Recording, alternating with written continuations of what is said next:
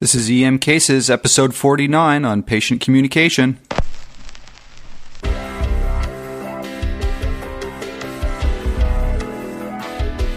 Dr. Walter Himmel. You can have great success and be somewhat dishonest, but over time it'll change your soul. Dr. Jean-Pierre Champagne. Achieving patient satisfaction is not fundamentally, necessarily, the goal of patient-centered care. And Nurse Anne Shook. Working with patients and families and not doing to or for them. If you have to eat a frog, eat the frog first thing in the morning and get it out of the way. I will pour out my heart and soul to someone.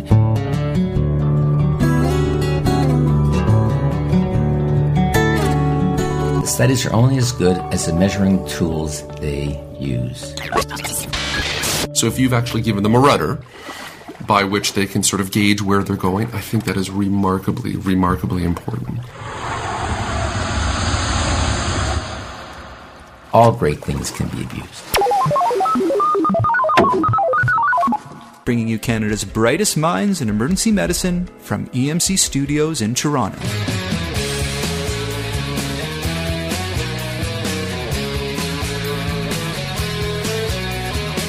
If you believe that coping with some of the people we deal with in the emergency department is difficult or near impossible, you're not alone. We all feel this way from time to time.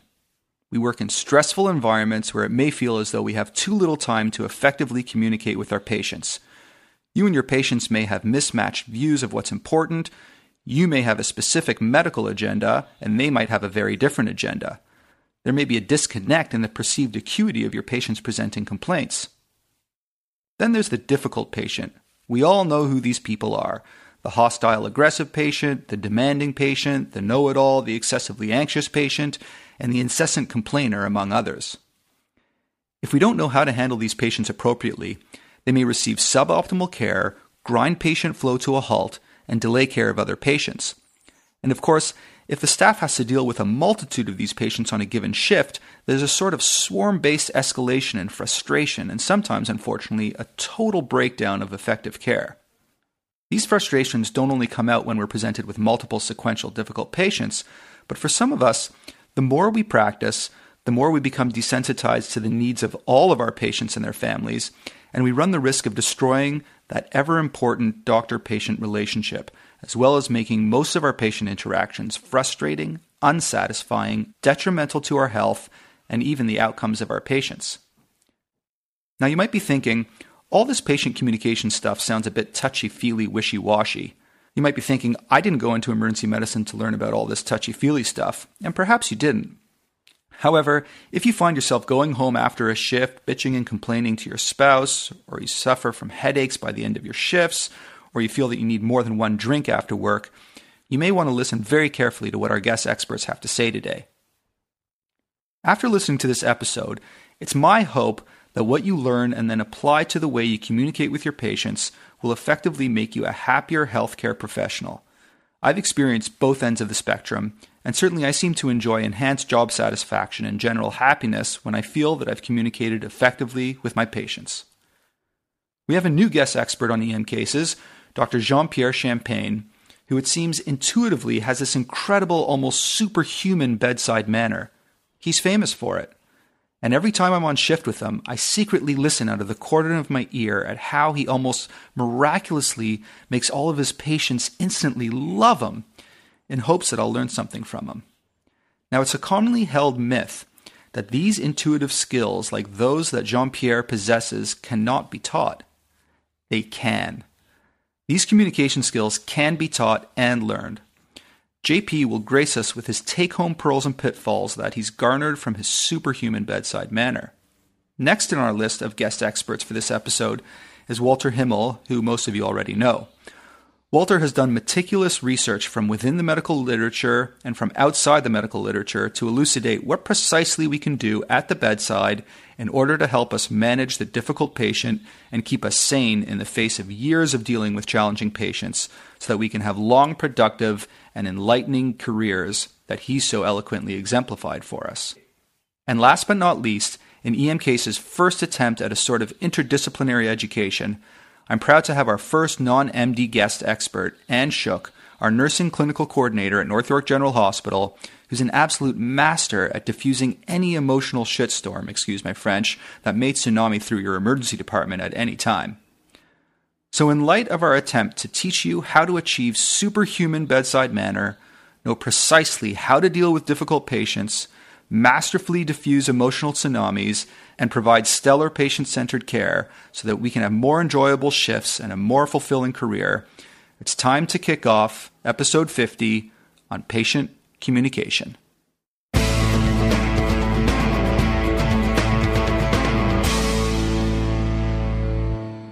I'd like to start off our discussion with a few definitions and sorting out what the difference between patient-centered care is and patient satisfaction.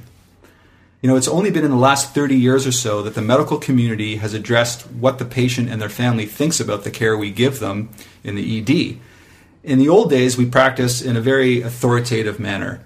This is my assessment. This is what we're going to do, period. However, in 2014, there's more of an expectation that patients and their families will be involved in decision-making, which makes sense since they're the ones who are suffering from their illness. So, Anne, what is patient-centered care, and why is it so important for us and our patients? Patient-centered care is building partnerships, and that is building it with the patient and the family. It's supporting and encouraging the patient and family to participate in the decisions surrounding their care and in care itself. It's working with patients and families and not doing to or for them. It involves dignity and respect. It involves collaboration, information sharing. It's not to replace excellent medicine.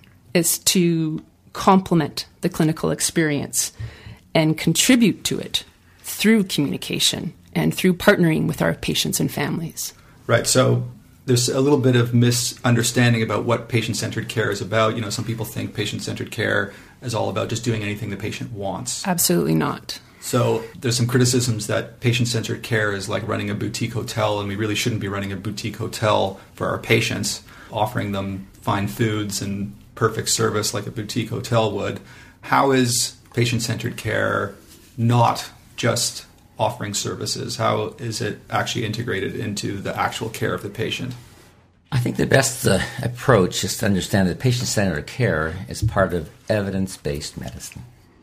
And there's a disconnect here in the understanding in many minds. David Sackett is probably the father of evidence-based medicine, and he developed this in McMaster in Ontario, of course.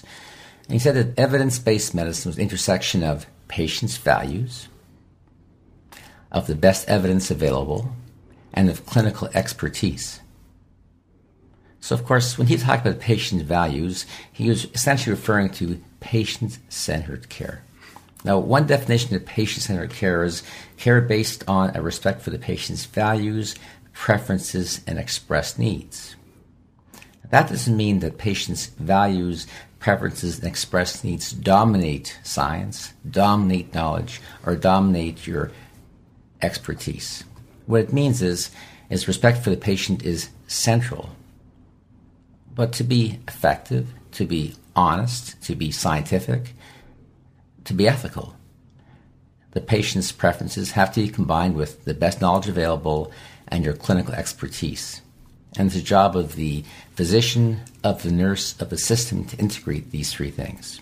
It's not about amenities, although amenities are important. It's not about technical skill solely, although technical skill is essential. It's not about the patient's values exclusively, if it means sacrificing good, intelligent care. It's about the intelligent, wise integration of all these principles. And it takes real thought. In the absence of thought, in the absence of integration of these concepts, that concept can be abused.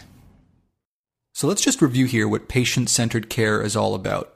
The definition of patient-centered care is care based on respect for the patient's values, preferences, and expressed needs. Patient-centered care is not offering patients amenities like a boutique hotel, and it's not giving patients antibiotics or narcotics just because they want them. If you incorporate patient-centered care effectively, then the patient feels respected, involved, engaged, and knowledgeable, which helps mitigate their distress associated with illness and uncertainty and makes them feel better, which is often one of the main reasons they came to your ED in the first place. Next, we're going to talk about the difference between patient-centered care and patient satisfaction. All I really, really want our love to do is to bring out the best in me and in you too. That brings us to the difference between what patient-centered care is versus patient satisfaction, because patient satisfaction is one of the metrics that a lot of hospitals use. What is the difference between patient-centered care and patient satisfaction, and why does it matter? Well, I think they're fundamentally two very different things. If nothing else, patient-centered care is the philosophy whereby you go about your day-to-day business, whereas patient satisfaction is the patient's experience or subjective residual perception, the feeling that they're left with, the perception that they're left with once they exit the system. Ideally, what we would want is we would want to have some sort of harmony between patient-centered care and good patient satisfaction when they leave the department. The problem, though, is that this is actually quite contentious, and I'm sure Walter can speak at length about this issue as well, that achieving patient satisfaction is not fundamentally, necessarily, the goal of patient-centered care. And the reason being is that, and this is my personal perception, is that patient satisfaction is such a highly subjective concept that is influenced by so many different variables that providing quality patient-centered care sometimes is not necessarily compatible with patient satisfaction. Give us an example of how sometimes you'll have high patient satisfaction and not good patient-centered care, or the other way around. Absolutely. I think that probably the most easily accessible example would be this idea of you have the common cold and there's antibiotics involved. Right. So sometimes it is so much easier, and I think we can all admit it's so much easier that in the face of someone who is demanding for antibiotics for their sniffles, it would be so much easier to give that person antibiotics. And what you've got is you then have a patient who leaves the system who feels that they have achieved what they want. They have met their expectations. They feel satisfied. When we know full well, if we take a scientific-based approach, an evidence-based approach, that is an inappropriate therapy to offer this person. You're going to give them no benefit and potentially expose them to harm. So that's where I think that's probably the most evident real-world example of where the two don't line up. Now Dr. Himmel's take on the difference between patient-centered care and patient satisfaction. Patient-centered care is a philosophy. Patient-centered care is based on ethical behavior. Patient satisfaction is about feelings. Now, Tom Peters is a famous business consultant, and what Tom Peters said was the following. He said, perception is not just everything. Perception is the only thing. What patient-centered care reflects is the ethics of what you've done, the science of what you've done, and the communication of what you've done. Patient satisfaction reflects the feelings the patient is left with. There's nothing in patient satisfaction which is necessarily ethical. There's nothing in patient satisfaction which is necessarily unethical. It's about the feelings. It's very similar to the difference between persuasion and manipulation. What is the difference between persuasion and manipulation? It's all about the intent. Okay, so that brings up the question, should we be really using patient satisfaction to guide our care? Or should we be concentrating more just on good patient-centered care? So what are we left to do as a clinician when we feel we're basically manipulated to manipulate the patient to giving us a good rating? You have a choice. You can attempt to influence the patient's feelings by being manipulative and expedient, or you can influence the patient's feelings by being ethical, doing, if I may quote that famous expression, the right thing. But if you're going to be ethical and you're going to do the right thing, it's a third skill you have to have. You've got to be aware the patient needs to become aware of what you're doing, become a team member of what you're doing, and to perceive what you're doing. And that requires a considerable amount of skill, far in excess of technical knowledge. Furthermore, if you look at studies in patient satisfaction, you have to realize the studies are only as good as the measuring tools they use. There's a measuring tool in the States called HCAHPS. It's a hospital healthcare tool to evaluate patient satisfaction. It's reported in New England Journal of Medicine, and it came out of some consultants at Massachusetts General. They measure patient satisfaction. They looked at communication with physicians, communication with nurses, patient amenities, pain control, noise levels. So they're very different concepts, but in the ideal world, in the ideal skill, with ideal knowledge, patient-centered care will lead to patient satisfaction. But in the absence of awareness of patient perceptions, in the absence of communication skill, you may miss the point. And of course, you have the choice to be expedient, you have a choice to be manipulative, you have a choice to do the following: satisfy the patient and sacrifice good care. That is an option. You can do the wrong thing and the patient can feel great. You can do the right thing and the patient will feel great. So patient-centered care and patient satisfaction are slightly different dimensions, which in theory should dovetail. In practice, if you're skilled, they will often dovetail. But if you choose not to be skilled, or if you choose to be very efficient in difficult situations, you may sacrifice one for the other. There's even some literature out there that shows that the higher the patient satisfaction, that the higher their mortality is. So there's some people out there who have sort of rebelled against this whole idea of even measuring patient satisfaction. There is an entire literature over the last 10 years, dating back probably to the late 90s, looking at patient-centered care, patient satisfaction, and outcome. And the results are all over the map. Some articles in New England Journal of Medicine suggested that measurements of patient-centered care absolutely correspond to patient outcomes. A famous article published in Annals of Internal Medicine, now called JAMA Internal Medicine, suggested that if patients were satisfied, mortality was increased by approximately 25%. This was based on a prospective study of approximately 50,000 patients. So how in the world is this possible? Well, first of all, it could have been a random event. One study is hardly sufficient to change your whole life. On the other hand, let us say you're dealing in a system where when a patient is satisfied, they do worse. What's the only possible explanation? Well, clearly you're doing something different.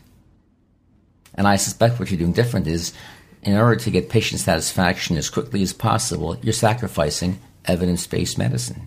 You're sacrificing giving the patient advice which a patient may have difficulty listening to.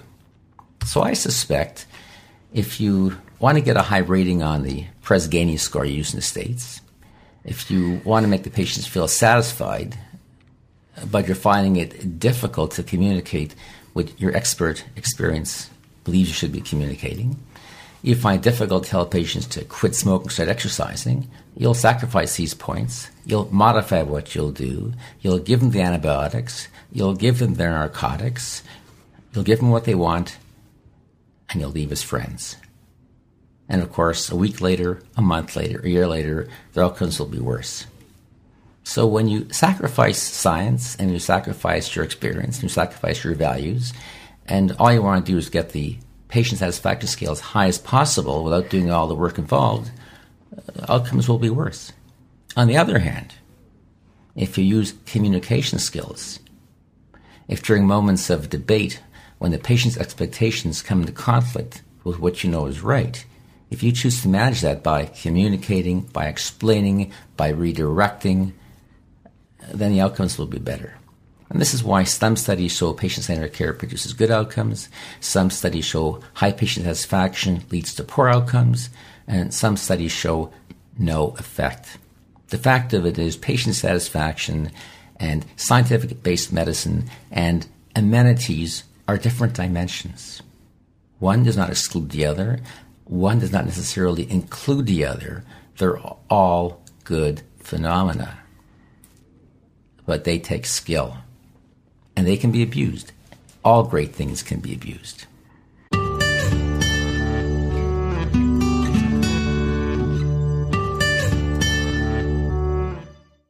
So, Walter, you had mentioned that being very efficient can sometimes be a detriment to patient-centered care. If you're a really fast physician and you see lots of patients in a shift, that sometimes it's hard to provide good patient-centered care when you're that fast. Let me give you a phenomenal example I experienced 2 days ago. A patient came in. Her English was not the best, and she came with her daughter, and she had notes from her doctor, and the note said, "This patient needs a blood transfusion." The story was she was having menorrhagia, heavy periods. Her hemoglobin had been in the low 80s. She got a call from her doctor who said, "You need blood." So she came in, and her statement to me was, "I came here for a blood transfusion." So I said, well, let's think about it. I took a history. I realized the reasons for her low blood, and her hemoglobin came back at 82. So now I had a choice. Option one, I could give her 1 or 2 units of blood. She'd be happy. I could move on to the next patient. My problem would be solved. But I would be acting totally contrary to what I knew the right thing to do would be at that time.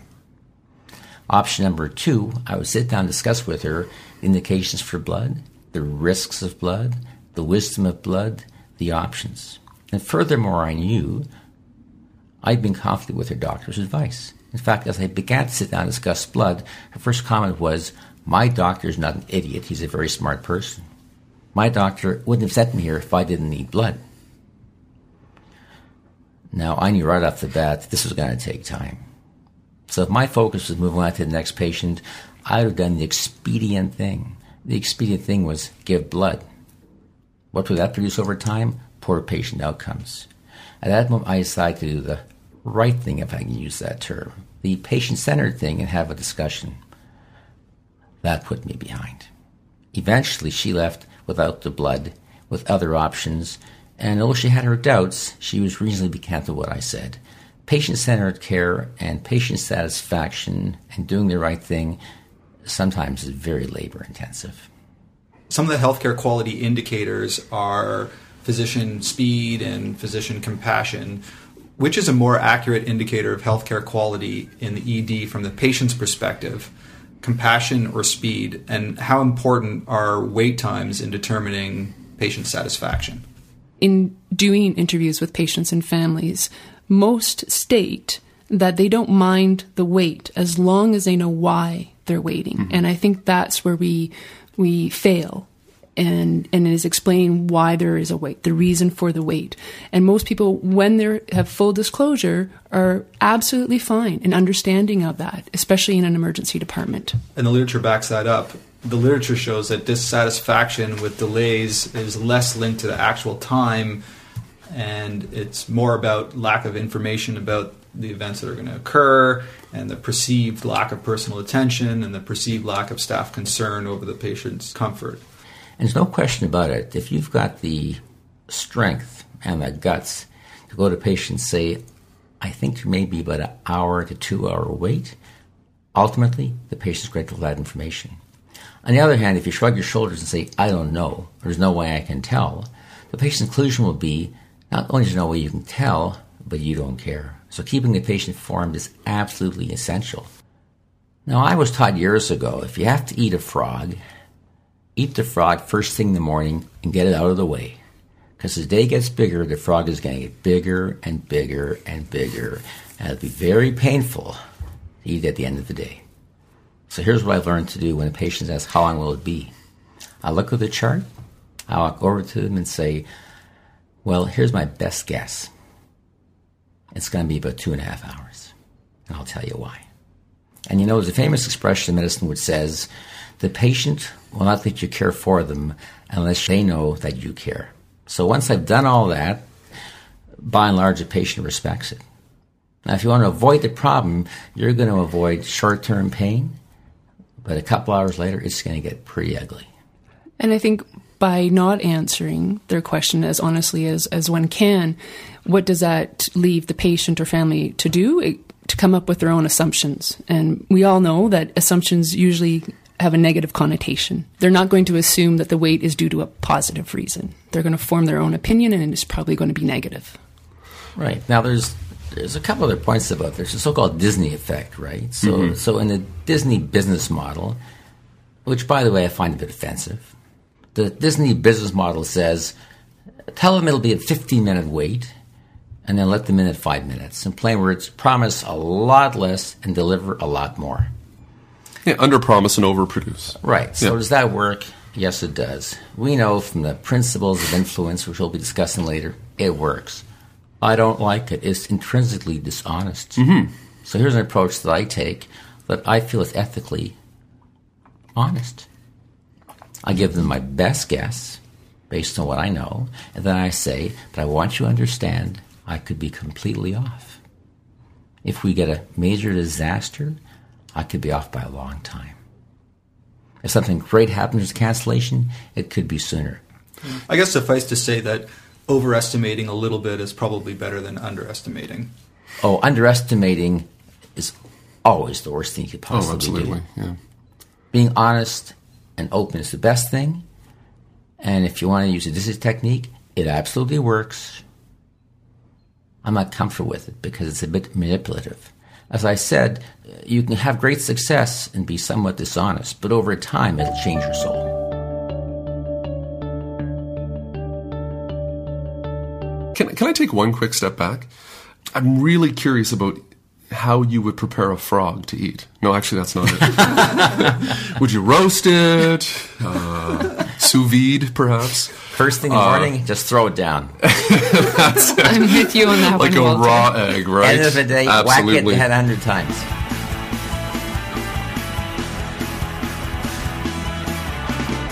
So now that we have a really good idea of what patient-centered care is all about and what patient satisfaction is all about, I'd like to move on now to strategies that you can use in the ED to make your patient-doctor relationship work for you and for your patient.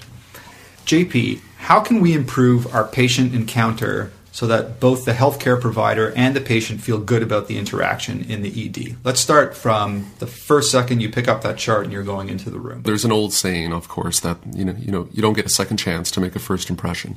And those first few moments, 30 seconds, 60 seconds, is really going to lay the groundwork in terms of what relationship you're going to have with that person. There's two conceptual points that I try to incorporate. And it boils down to empathy and power. So empathy rules all, without question. And again, we learned this from day one. But the other thing is this, though, is that the doctor-patient relationship starts before you even begin with that patient with a tremendous power imbalance. That the patient is at such a power imbalance to you, the physician and the nurse. And right away, that is a really tough relationship to begin with. Yeah, they're in a very vulnerable state. Absolutely. And you're doing what you do every day and what you do best. Absolutely. And I use the analogy, I go to the mechanic, I feel virtually emasculated because I have not a clue as to what's going on. And right away, I have to take what that mechanic says as gospel. So one of the first things I try to do when I see a patient is I try to normalize that power imbalance. And there's a few specific things that I do. So the first one is this, and this is contentious, and I'm sure people will have an opinion about this. I always have the patient refer to me by my first name. I always do that. And that is something that I personally feel is important because as soon as I'm a person with a first name, not a Dr. XYZ, that really adds a lot of relief to the patient. The second one is this, you have to sit down. Much in the same way that power imbalance is physically reproduced when you are standing and looking down at someone. And much in the same way that, we're going to talk about the difficult, hostile patient.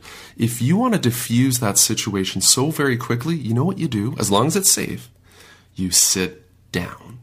And that tremendously changes the dynamic of the relationship. So going into the room with the goals in mind of empathizing with the patient and minimizing the power imbalance between you and the patient are key. First, consider asking them to address you by your first name. That will help decrease that power imbalance. And second, sit down. There's actually studies out there that show that patients perceive that you spend more time with them if you as the healthcare provider sit down when you interview them rather than stand up when you interview them. Next, Dr. Himmel is going to talk about nonverbal communication and how important that is in decreasing that power balance and empathizing with your patient. We know from lots of work going back to the 1960s by a famous psycholinguist called Albert Mehrabian that appearance and tone are powerful in generating trust and commitment and believability. So essentially, you want to put yourself at an equal level to the patient or even subservient. If you want to be at an equal level, be eye to eye. If you want to be subservient, you should be sitting at a lower level than the patient. That's well known both in business and medical literature. Now the problem is occasionally you walk into a room and there's an 80-year-old patient on a bed, his 80-year-old wife is standing, and there's one chair.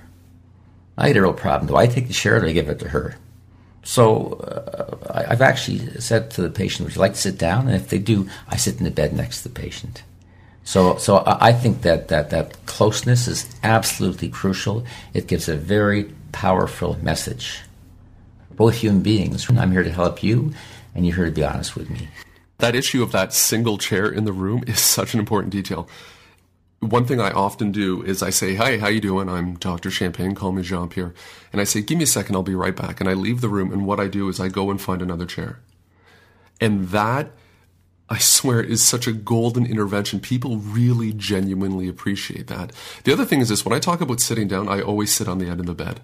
I always, always do. I think that's I find that it's such a personal gesture that, like, we're in this together at this point in time right now. And it always allows for other nonverbal communication. Like sometimes, a lot of people will advocate like a firm grasp as I grasp Walter here. Or a little pat on the shoulder. Often it gives me an opportunity to sort of tap them on the leg. And, when I say, like, you know what, I'll get the results, and when I got them, I'll be back. And I just tap them on the leg or something like that. And I really find that those little opportunities really make a difference. You're Absolutely. forming a connection. You're building trust. Absolutely. Yeah, so there's a fine point here.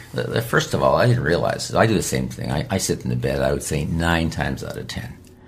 But there's a couple of fine points here. Number one, how close to the patient do you sit? And number two, there's different ethnic issues. Oh, without question, of course, yeah. So I would say in the Western world, generally speaking, 3 to 5 feet is the right distance. Sure. Generally speaking, if the patient's 80 or 85 or 90, and you're a nice guy, you can get a bit closer because they're comfortable with that. But if someone of a different gender, someone of a very different ethnic group, you may have to go up to 3, 4, 5 feet. So the fine points really count. Sitting on a bed is amazing. It connects. It avoids days, months, years of aggravation later. It's an immediate connector. But let's beware of distance as well. As far as touch goes, highly, highly situations. Absolutely. Yeah. In life, always know your audience, right? Absolutely. Absolutely. This is not something that you can paint with just broad strokes for every single person. Yeah. Right. So generally speaking, sitting down, seeing eye to eye, maybe a gentle touch if it's appropriate. Absolutely. At the right time. So go on, Dr. Champagne. I shouldn't call you Dr. Champagne. I should call you Jean-Pierre. Exactly. Please, call me Mr. Champagne. Some patients do that to me, Mr. Himmel. Professor. So Jean-Pierre, Yeah. let's go on with some of your pearls now. So we've talked about the sitting down, we've talked about the eye contact, we've talked about these things. What's the next thing you do after you've sat down on the end of the bed? For sure. So often, much in the same way we have those opening 30 seconds to make that relationship, often I will say my opening statement will not be something formal like, what brings you to the hospital? How can I help you today? I'm not a big fan of those. Often what my opening question is, how you doing today? What's going on? And often, 9 times out of 10, of course, they'll say something like, I'm fine. Things are good. And then I'll make a joke like, fine, get out of here. I do that so very, very commonly. But I try to start the conversation as a conversation, not just a question-answer Socratic sort of pursuit. Everyone knows to avoid medical jargon. Always, always do. Or if you do need to incorporate something like that, always follow that up with sort of a layman's term explanation of what the pancreas is or what the gallbladder is or something to that effect. So let's talk a little bit more about that opening statement. You had said you like it as a conversation. Hi, how you doing today? What are some of the other options in terms of that opening statement? Let's say you're not so comfortable just saying, hey, how you doing? And you tend to be a little bit more formal. What are the other? Yes, I'm a bit more formal. I introduce myself in saying I'm Dr. Himmel, or I'm Dr. Walter Himmel, or I'm Walter Himmel, an emergency doctor. I vary depending on the age of the patients and how formal I perceive they are. If I think they're very formal and official, I'll say I'm Dr. Himmel. But one thing I do almost always, there are exceptions, is shake the hand of every person in the room and look him in the eye. Absolutely. And I've actually had a room where there have been 4 or 5 patients, and I say, I'm Dr. Himmel, you are so, and I'll shake the patient's hand, and then the patient's significant other hand, and then the 2 children's hand, like every single hand. Absolutely. And it is phenomenally powerful. Now, certainly, certain ethnic groups, no need to name them, that's not acceptable. Then I will nod at them and not shake their hand. So that takes a bit of guesswork and so forth. I've even got the point where sometimes I shake the hand of a 3 or 4 or 5-year-old, and someone thinks it's absolutely hilarious. It's fantastic. So you've got to judge how it's going to go, but I tend to prefer shaking hands with all these people. And that's one thing I do right off the bat. And I definitely have to use my name and I use their name. Now, we know there's something called road rage. Now, what is road rage? Road rage is behavior when you don't know their name. When you know their name, there is no road rage. At least far less, because you've just personalized the relationship. So you call them by their first name, generally speaking? Maybe if it's an older person, you call them Mr. Smith? By their last name? I always use last name. Even Last if name, always 20-year-old, 15-year-old, well, maybe not 15-year-old, but someone who's quite a bit younger than me, absolutely, I would still use their last name. That kind of is giving the patient the feeling that you respect them. Absolutely. It's a sign of addressing deference. them. Yeah. I agree completely. I basically depower myself and empower the patient. I'm totally fine about it, and the patients really perceive it. Some just nod and they carry on. Others say, you can call me by my first name. Now, if you use someone's first name and they resent it, you're dead. Sometimes, depending on what community you work in, the last names are very difficult to pronounce. Yep. From my personal experience, if I can pronounce the person's last name that has 26 letters, Yep. I get a grin ear to ear. They love as it. soon as I do Absolutely. that. If you actually fight through that, I sincerely believe that they appreciate that. Yeah, and then if you get it wrong, you ask them how to pronounce it properly, and then you say it again until you get it right. Sure. And they really appreciate that. So just a little review here. First, ask them to address you by your first name if they appear like non-formal types. Shake hands with everyone in the room if it's culturally acceptable. Remember to wash your hands after. And sit down. Consider using the adult patient's last name, again, to empower them, and put yourself at an equal level, eye to eye, or even subservient to the patient. Consider sitting at the end of the stretcher and offer a chair to a family member. A tap or a gentle touch helps to form a connection and build trust if it's culturally acceptable. Some physicians, like Dr. Champagne, suggest starting in a conversational way, and remember, always avoid medical jargon.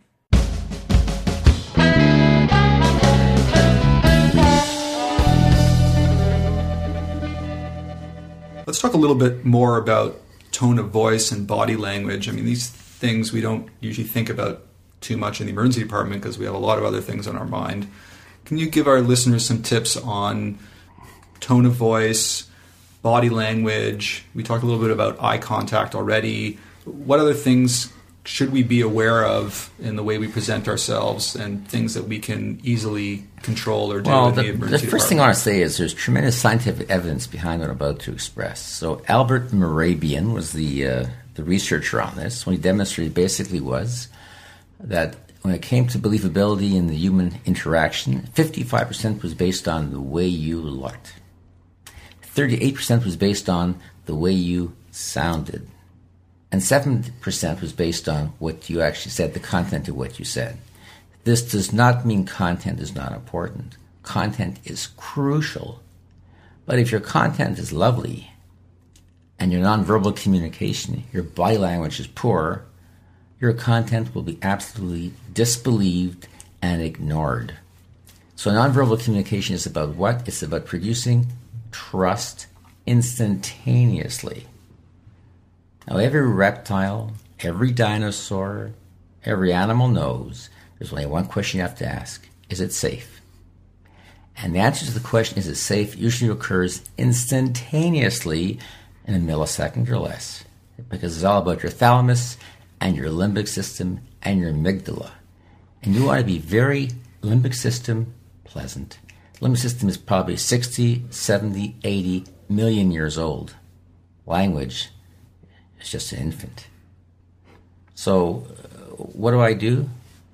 Comfortable, non-threatening, open postures. Number one, the smile. There's no society in which a smile doesn't generate a smile and comfortable feelings. There's no society in which a frown doesn't generate fear and resentment. Number 2, eye contact. Now, with exceptions to this rule, there's probably some cultures where eye contact will be not the best thing to do in the world. And the question of eye contact is the following. Do you want to intimidate? Do you want to show disinterest? Or do you want to connect? So the studies have shown in the Western Hemisphere, to the Western Europe and in North America, 3 to 5 seconds of eye contact indicates involvement. 3 to 5 seconds of eye contact 3 to 5 indicates feet from the involvement. patient. These are good. numbers. Yeah, these are good Absolutely. rules. Now we know 10 to 15 seconds of eye contact, known as the stare, indicates one of two things. Intimacy, not a great idea, or intimidation, just as bad. Now the eye dart, which means you're looking at the floor, at the ceiling, at your notes, that's like half a second of eye contact, indicates anxiety or complete disinterest. So eye contact counts, go to 3 to 5 seconds. Now what do you do if you're dealing with a person from a group who you suspect will find eye contact inappropriate? Then my advice would be look at their forehead for 2 or 3 seconds, just above the eye level. Don't look at the floor. It indicates disinterest. So eye contact is important. Do it on the no. And open posture is important. Do it on the no. Now, what do you mean by open posture exactly? Number 1, and this drives me insane with my residents, don't fold your hands over your chest. Mm-hmm. That either intimidates people, that shows hostility, that shows superiority. Watch yourself. If you're the kind of person who folds your hands over your chest, drop it. The body language there is bad news. Number 2, do your best to avoid putting both hands on your hips. When you put both hands on your hips, it's a bit like your parents about to scold you. Mm-hmm. Get your hands off your hips. Get your hands off your chest. So what do you do with your hands? Hold them on your side or on your lap. In fact, I'm going to even go further and talk about the palms. Do you hold your palms up to the ceiling, down to the floor, or to keep them vertical, facing each other? So studies have clearly shown, go to YouTube and put down nonverbal communication. Studies have clearly shown when you're palm down, that's bossy and cold. When you're palm up, it's inviting and non-threatening.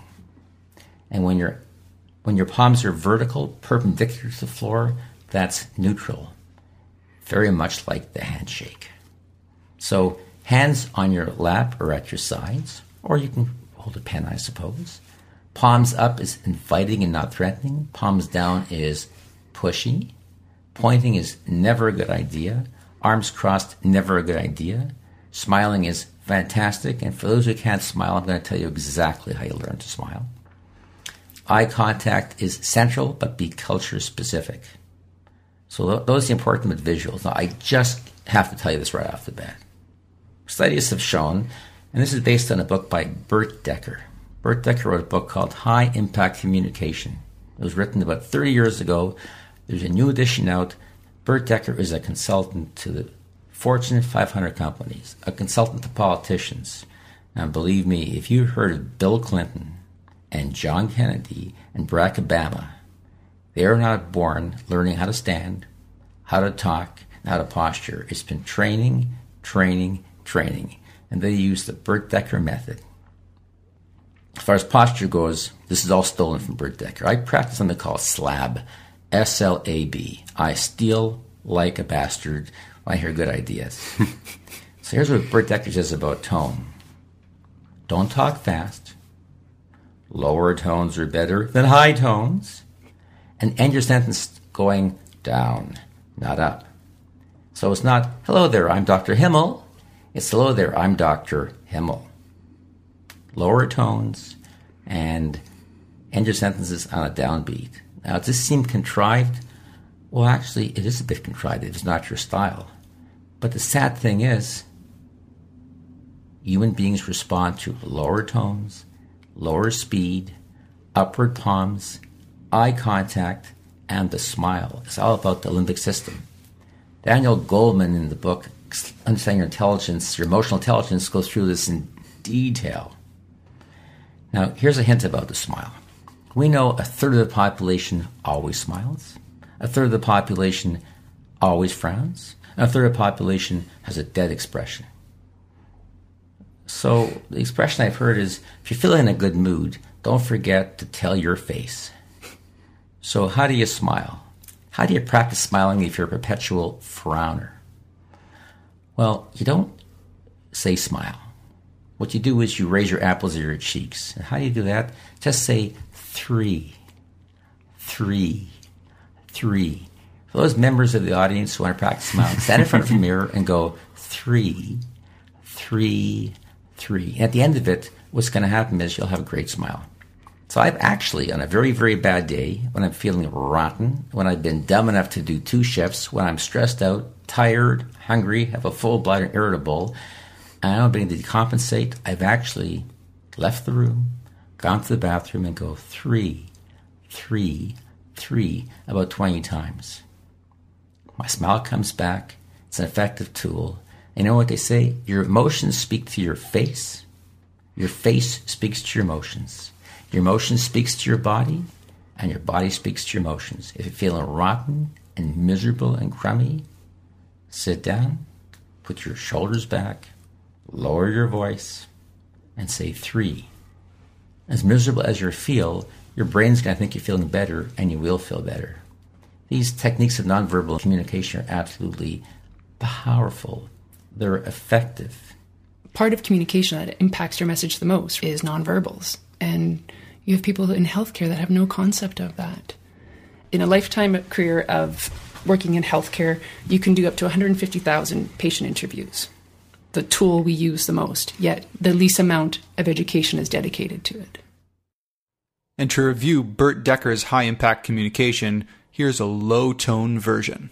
Don't talk fast. Lower tones are better than higher tones. And end your sentence in lower tones. Jean-Pierre, I'd like to talk a little bit more about what you say to the patient. So you had mentioned how you introduce yourself.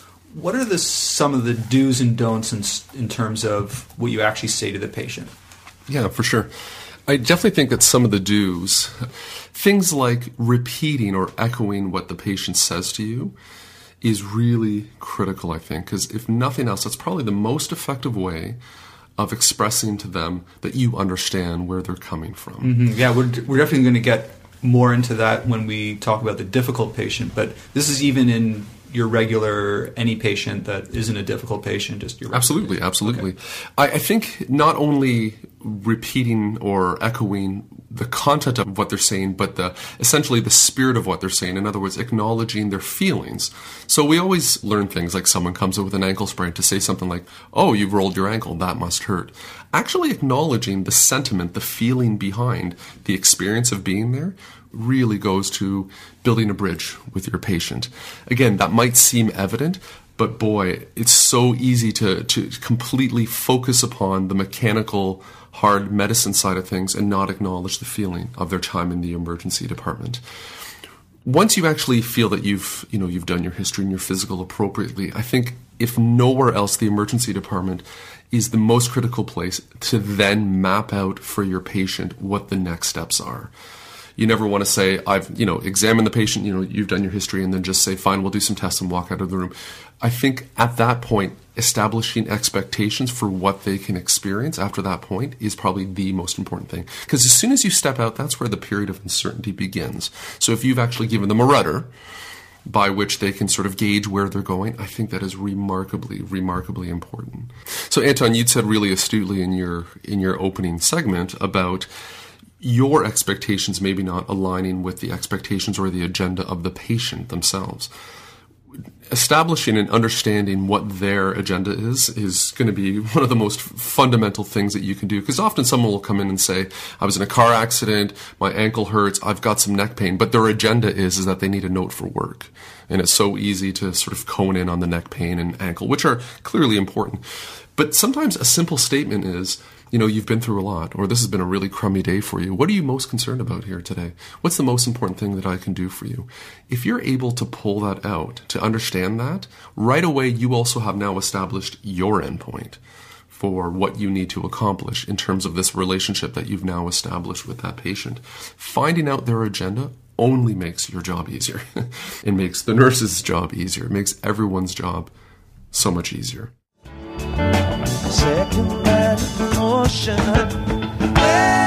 Yeah, one thing I've learned is to avoid the word why. Absolutely.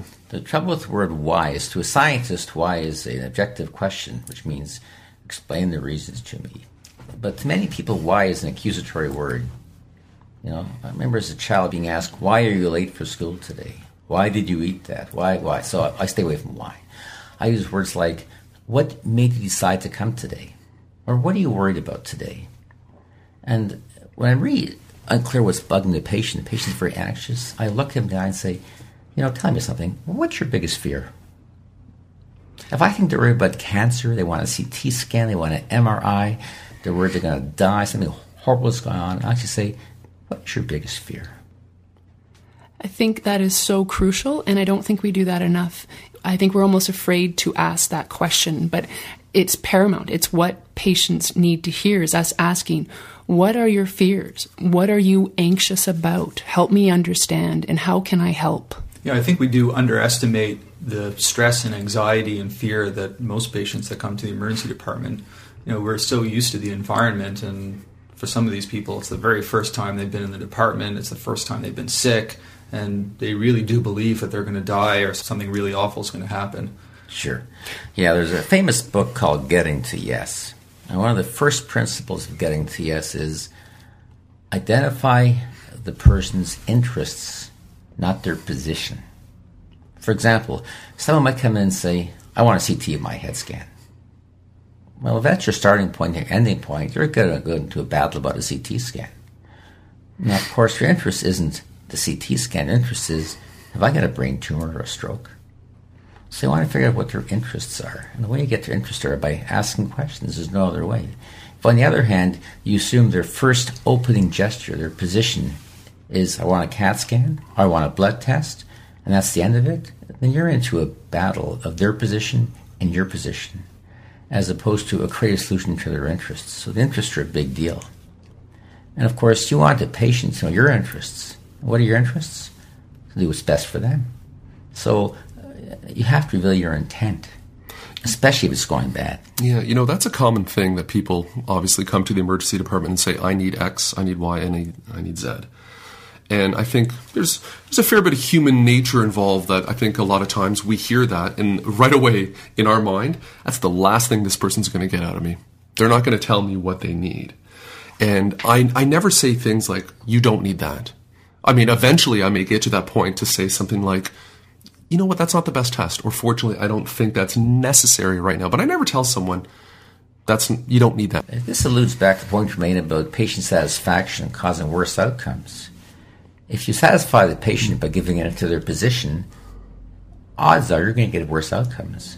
But if you understand behind every position there are interests, behind every interest there are fears, and you know the questions to ask, such as, what are your biggest fears? What are you worried about?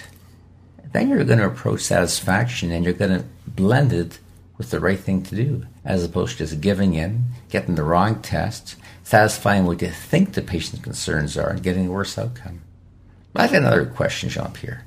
How do you know all this stuff? I mean, quite frankly, I knew none of this stuff till 10, 15 years ago. And the only way I discovered it was by studying and reading and reading and reading. How did you come to these insights? Because with me, it took years of studying and reading. How did you discover it? I really don't know. I guess this might sound a little wishy-washy, but, interacting with people, that's the good stuff, right? I mean, the really good stuff is opening a chest or, tubing someone or doing a surgical airway. That's the really, really, really good stuff, because we have to say that on an EM podcast. But interacting with people really is the good stuff. And it occurred to me a number of years ago. So in our department, we see in excess of 100,000 people. A true minimum of those people, a minority of these people, get admitted, right? Another way of saying that is that a minimum of those people are sick. Another way of saying is that a minimum of those people really need medical attention, right? Another way of saying that is that we're not really doing a whole lot for the vast majority of people that we see through the emergency department. Now, that's contentious, but clearly we're doing something. So what is it that we're doing? We're interacting with people. We are communicating. We're establishing relationships. Maybe some people don't want to admit this, but that's the vast majority of emergency medicine, is establishing relationships with people. So guess what? If that's what you're going to do, first of all, you should be good at it, but you should also try to enjoy yourself. Like, if you don't like interacting with people, the emergency department is not the place for you. And it just so happens that I like meeting people. I guess that's one of the big things as well. But the other thing is this. It gets back to what you were just talking about, Walter, as well. You know, the one term that comes up on day one of medical school is this idea of empathy. I think for some people that just sounds like almost like a punchline now, that word, empathy. But the reality is that empathy is the most important quality that you can have as a medical care professional, without question. Because the thing is this, is that if you can truly master empathy, it's virtually impossible to get frustrated with your patient. It's virtually impossible to not provide patient-centered care. In fact, one of the residency program directors in Canada I went to hear speak at a conference, and he told the audience at this conference that the question he asked residents who are applying to emergency medicine what they thought the most important quality of emergency physician was, he got answers like they've got to really know their stuff well, they've got to be able to work under pressure, that sort of thing. But the answer he was looking for that he almost never got, and that he thinks was the right answer, was empathy. So let's talk a little bit more about what docs can do who may not feel like they can naturally be empathic. What can they do at the bedside to at least show the patient that they are attempting to be empathic, and from the perception of the patient, they feel like you're being empathic? For sure. If nothing else, if you can only do one thing, it gets back to what we talked about. Try to understand their agenda. It really is seeing from the other side of the bed, seeing why they're there. If that's the only thing you can do when it comes to empathy, that's 9/10 of the job right there. I think one line that you can say is, I really want to see this through your eyes. Help me understand what brought you here today. Help me understand how I can help you today. And that, I can't imagine a scenario in which that doesn't pull out the patient's agenda. Of course, someone has said this before. You're the doctor, you should know, right? And then there's always an empathic answer to that as well. So help me understand is a great question. Tell me more is a great question. The patient, I don't know. Here's what I say. Well, if you knew, what do you think you might say? You see, patients usually know. When they say, I don't know, it often means I'm not comfortable telling you. In fact, I'm not comfortable telling myself sometimes or telling you. So say, well, if you knew, what do you think you might say? If it wasn't you but your brother who was here, how would you explain it to me? You basically have to give them permission to say things that they might be embarrassed to say, or you have to give their imagination permission to start working. These are wonderful questions that bring out the truth in a non-threatening manner. Now, empathy has been studied. There's a famous psychologist called J. Mitchell Perry, P-R-R-Y, and you can go to YouTube, which is a fantastic resource, actually. Put in the words J. Mitchell Perry. He has explained exactly what empathy is in terms of technique. Now, I'll say once again, this is so important to realize, the biggest sociopath in the world can use these techniques and get away with it for a while. The most wonderful person in the world can fail to use these techniques, and his wonderful soul be totally hidden and exposed. So my advice is, know these techniques. My hope is they're used genuinely empathetically. But my experience is when you use empathetic techniques, even if you're basically a withdrawn, quiet, self-centered person, it tends to bring the best out in you. Yeah, I find that sometimes there's a patient in front of me that for many reasons are driving me crazy. And if I force myself to use these empathetic lines, I actually feel myself becoming more empathetic. Absolutely. You have no choice. Your behavior talks to your soul, and your soul talks to your behavior. If your soul is crappy, then practice good behavior. It'll improve your soul. All for you, body and soul. So if you're one of those people who finds it really hard to be empathetic in the face of a patient who's driving you crazy, Dr. Himmel will now explain the 4 steps of empathy. Okay, so there's 4 steps to empathy, and it's very similar to the 4 steps of reflective listening. And this is particularly important when things are going badly, but it's fantastically effective when things are going well. Number 1, when someone says something, step number 1 is called the echo.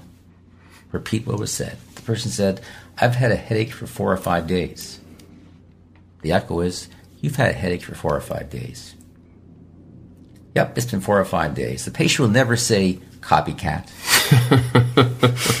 You see, when you echo what was said, you're giving a message. The message is, I heard it. As the patient goes on, you paraphrase what was said. For example, I've had a headache for 4 or 5 days. The paraphrase is, you've had a headache for a long time. That means you got it.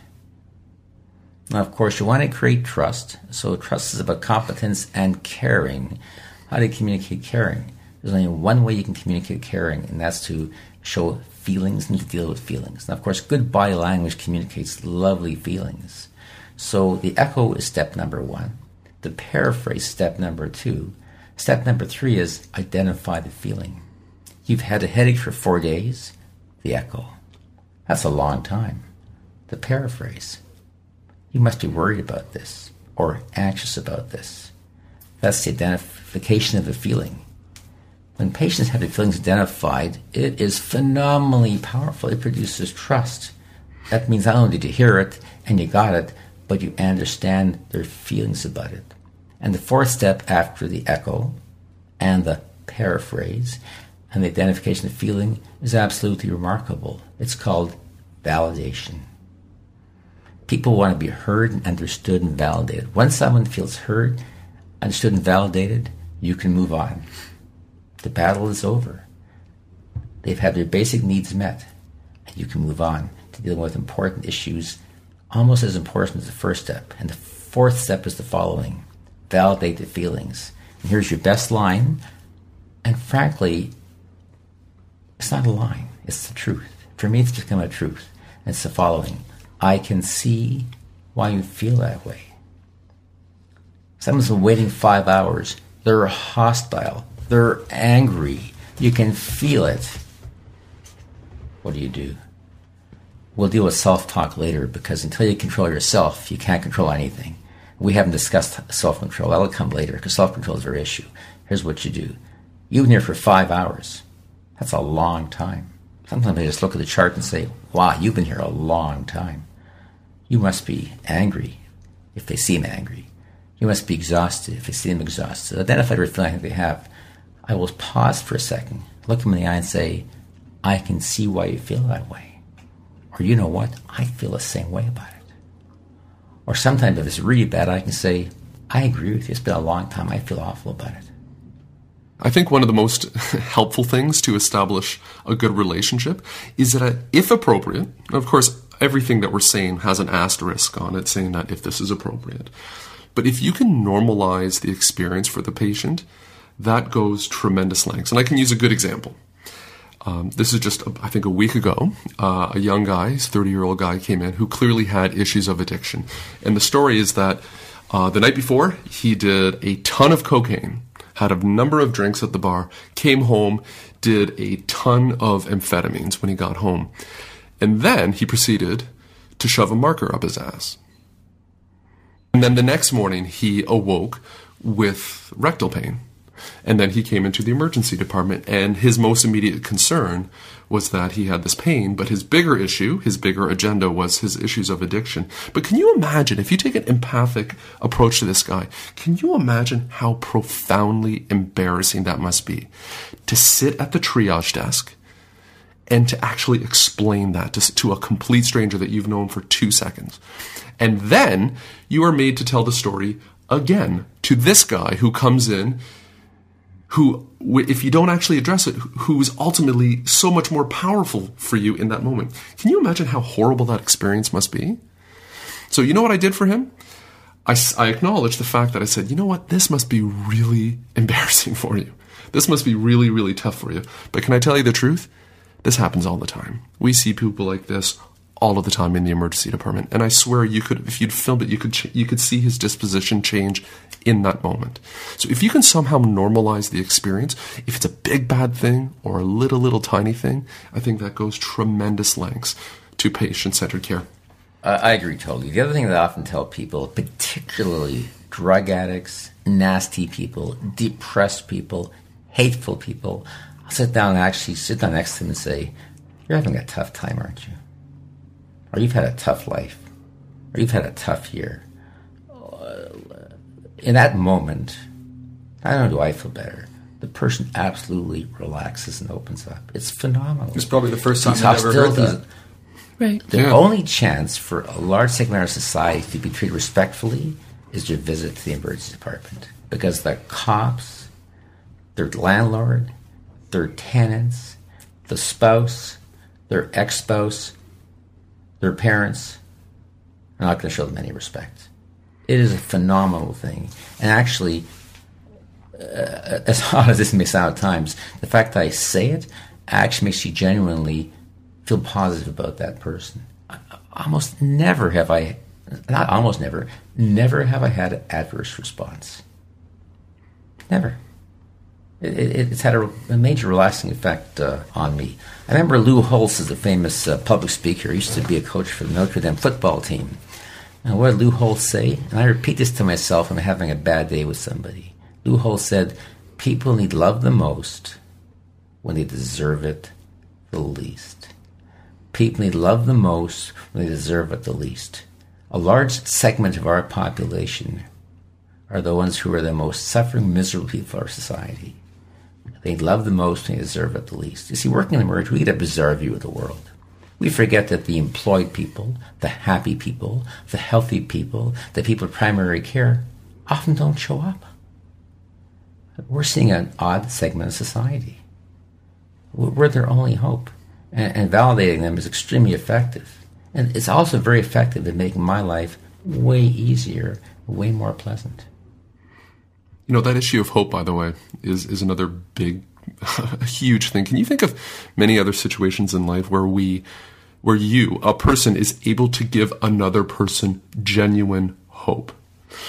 And this is another thing that I try sometimes too. And this often goes along with the depressed patient who has just finally, despite their efforts to get by, often find themselves at the end of the rope in the emergency department. And the one statement I'll often use is, I know, or I'm sure, that this must feel like the lowest point in your life. That you have to sit here and talk to some guy like me.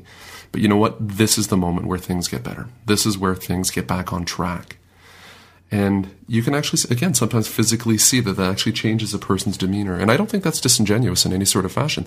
This truly is the moment where things can get back. Yeah, so Jean-Pierre is a master. There's something else he said. I've heard him say several times. I've actually waited outside of the room to hear what he says. And this absolutely floored me.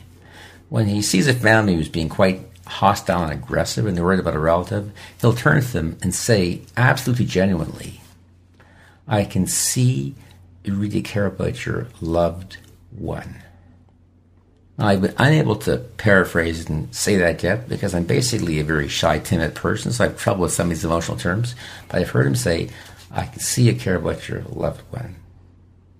The hostility ends instantaneously. So being a nice guy, being empathetic, it's not about being a wimp. And it's interesting, like, I have to acknowledge anyone who worked with me, you know, early in my Emerge career, I was a pit bull. You know, at triage, it was like, oh, I'll get up in your face. You're going to get up in mine? I'll get up in your face. I almost relished the confrontation. Yes, yeah. Absolutely. And because I thought, how dare you? And it was, you know, protecting. I was one of the, you know, the bigger girls out there and triaging with little Trezzy, and Trezzy used to be very quiet, and so I felt protective, and I felt, how dare you? We're here to help. And I internalized it. I made it personal. And it's only been in the last few years that kind of a light bulb went off. And, you know, the sick patient, absolutely, you know, I will pour out my heart and soul to someone. But it's the people that maybe aren't that sick or are challenging. It's only the light bulb, again, like just went off, and to understand that there's always a story behind that behavior.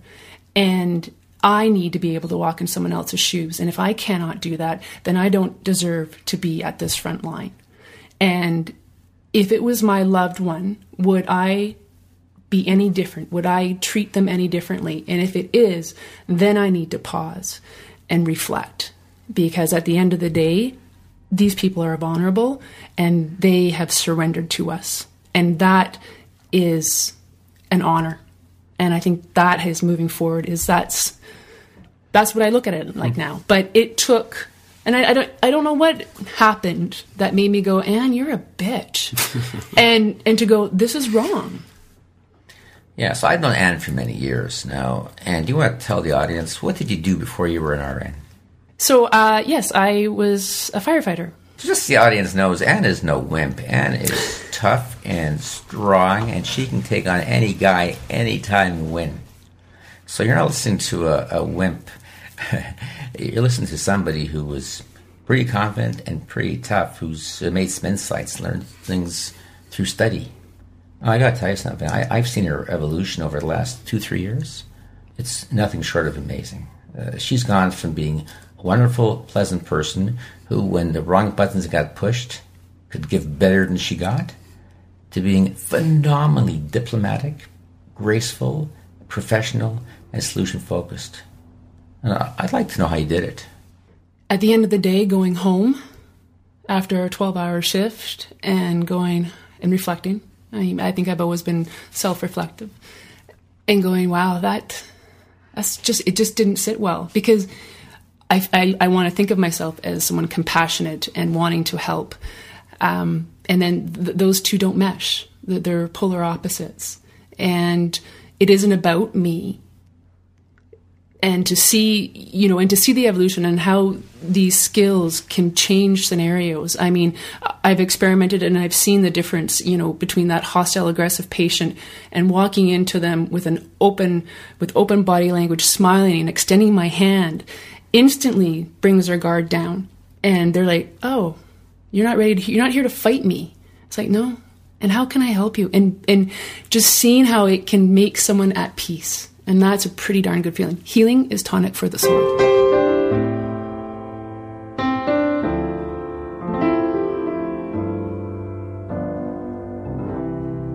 I want to talk about humility. I've heard a great definition about humility. If you want to be a great professional, you have to have humility. And humility is not about thinking less of yourself. Humility is about thinking of yourself less. Like that. Well put. The truly humble people are profoundly confident. They're integrated. They know who they are, and their behavior is consistent with who they are. And the benefits are the following. Instead of going home having 4 cigarettes, 3 beers, 2 muffins, 2 chocolate eclairs, you go home feeling energized. It's not just about the patient doing great. You benefit from good behavior. Absolutely. Your culture benefits from good behavior. Your colleagues, your department, your hospital benefits from good behavior.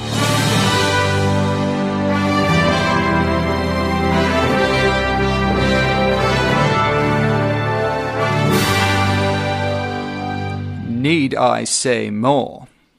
That's the end of part 1 of this episode. Go on to part 2, where Walter, Jean-Pierre, and Anne will give you specific strategies on how to deal with particular difficult patients and a lot more. Your emotions speak to your face. Your face speaks to your emotions.